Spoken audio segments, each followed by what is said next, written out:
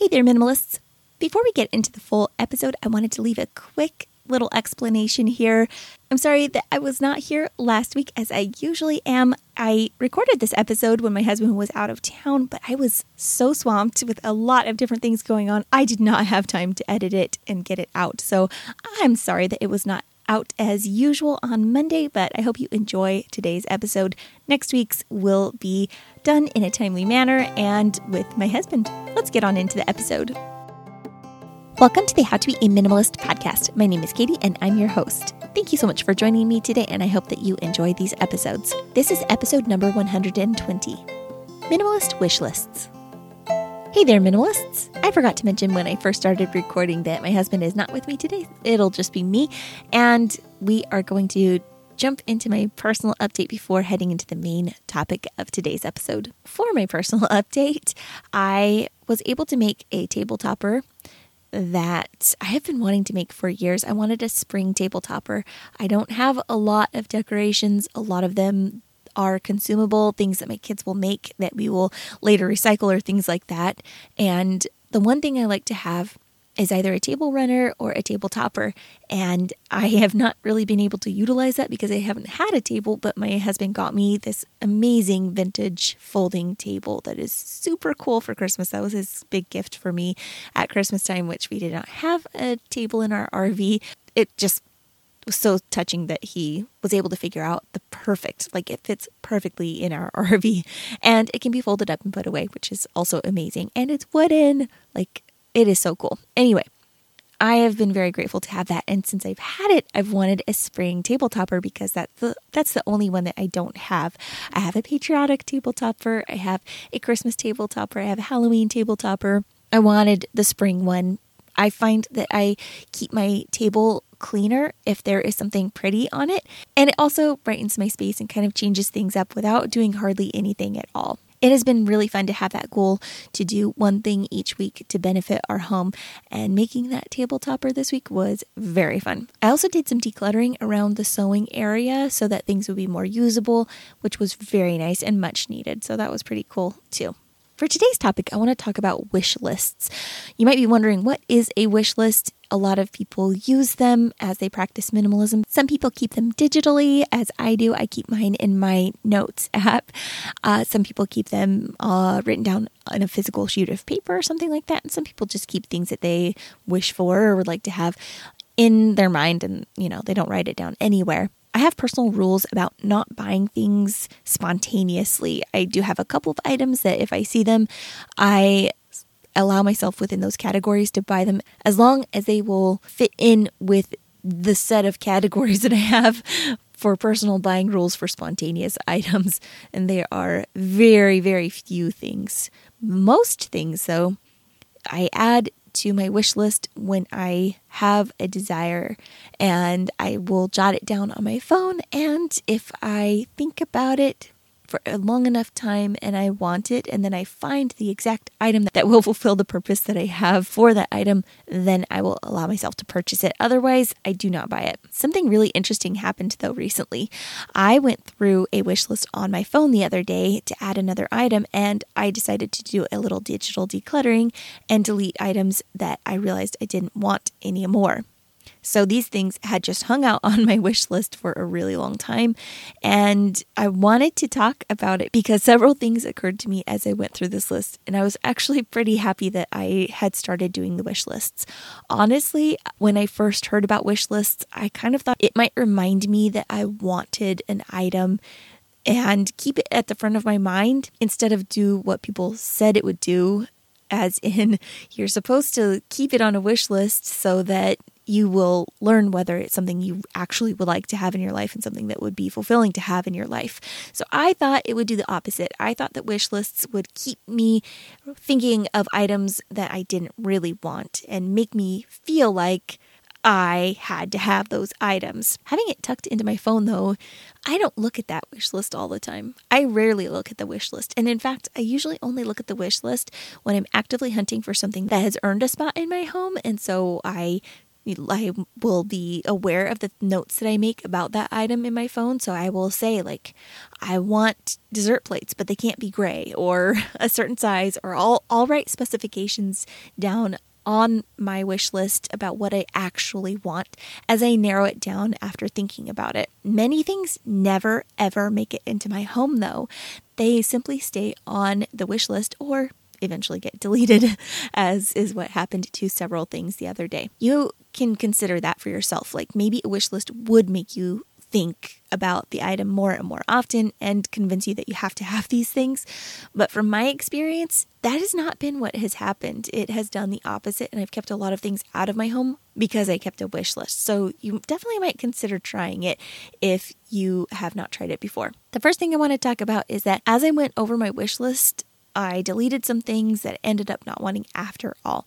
It turns out that I had wanted a stainless steel tumbler for tea so that I could take it out or just keep it warm. I tend to make tea and then it goes cold because I get so busy homeschooling, or I leave it on the counter because I'm not going to take it in the car, things like that. I thought I wanted a stainless steel container, but it turns out that a mason jar really does work for me, and I don't need to buy anything extra. I don't need to store anything extra. I have had that on my wish list for over a year, I think, and so I finally deleted it and I have not looked back. I feel pretty good about that. The second thing that I realized when I went over my wish list was that I could delete a few of the items because I had made do with what we already owned. This is probably one of the best minimalist practices that you can work on if you are not in the tendency to do so already. Sometimes it is very challenging to use what you already have.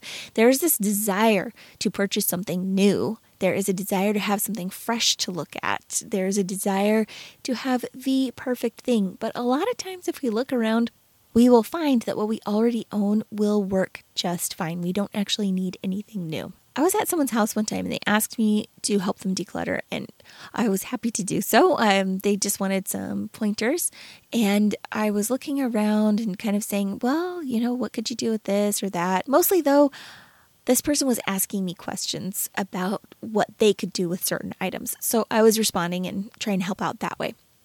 When we got into the kitchen, I noticed a lot of different pans and a lot of bakeware. It was very interesting to go through some of those things. And you know what?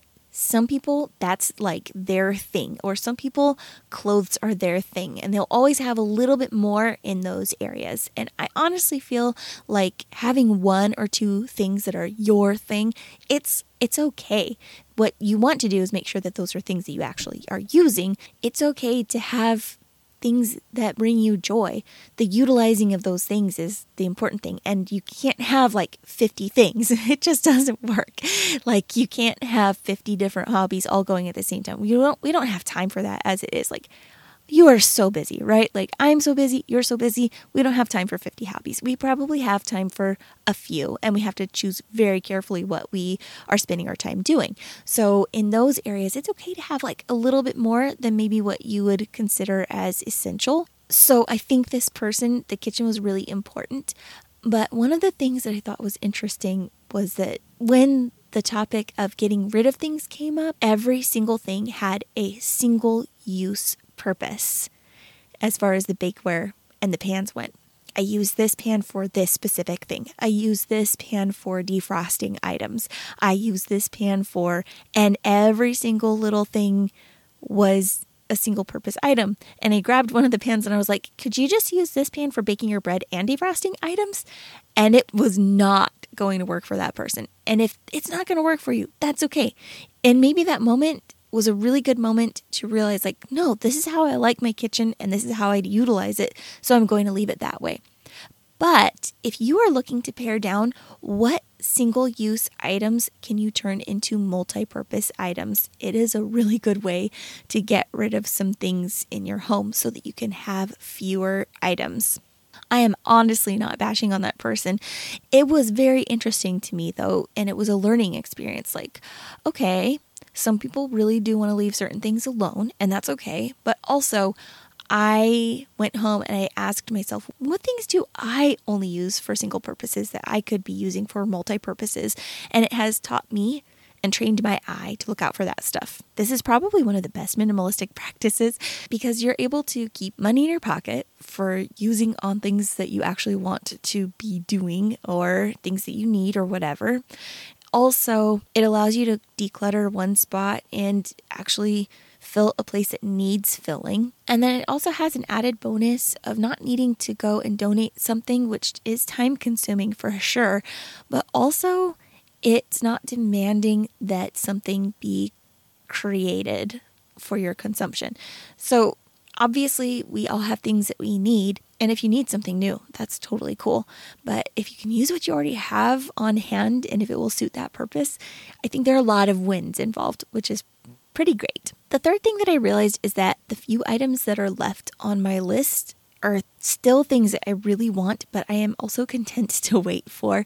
I don't feel this urge to go out and buy something right away. I don't feel like I have to be on the lookout for them. I know what they are off the top of my head, actually, and the things might even pare down even more as I don't look at my list all the time.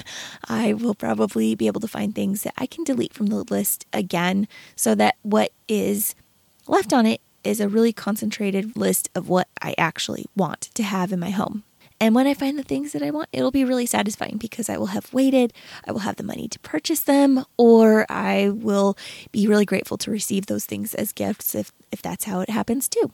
Another thing that I learned is that I'm glad I didn't buy several of the things that were on my list right away because now I know better after waiting what I want and what to keep my eye out for. So as they've been hanging out on my wish list, as I said earlier, I add little notes to them. So I will say, I don't like this color. I want this item in this specific color or in a floral pattern, or I want a picnic basket.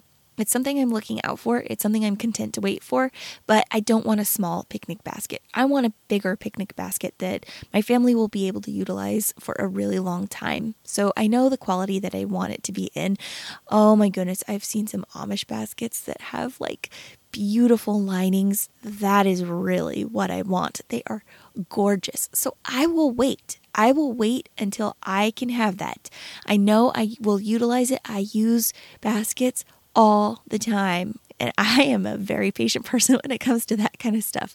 So I will wait, and I will wait until I find the perfect thing in the perfect style, just as I want it, and it'll be great when I get it. Had I purchased a picnic basket right away when I knew that I wanted one, after our old one had worn out and I ended up having to toss it, I probably would have gotten a similar one, and it's really not what I would have wanted. My family is different now, and the way we travel is different now. All sorts of things are different now. So I'm glad I've left it on my list this long and not purchased something that I would have been unsatisfied with and wouldn't have used, and ultimately probably would have donated because I wouldn't have wanted to have something around that I wasn't using. Another reason why I'm glad that I didn't purchase everything on my wish list right away is that I wouldn't have wanted those things. Not only is it a good thing that I waited so that I could actually figure out what I specifically want, but I also have been able to take the time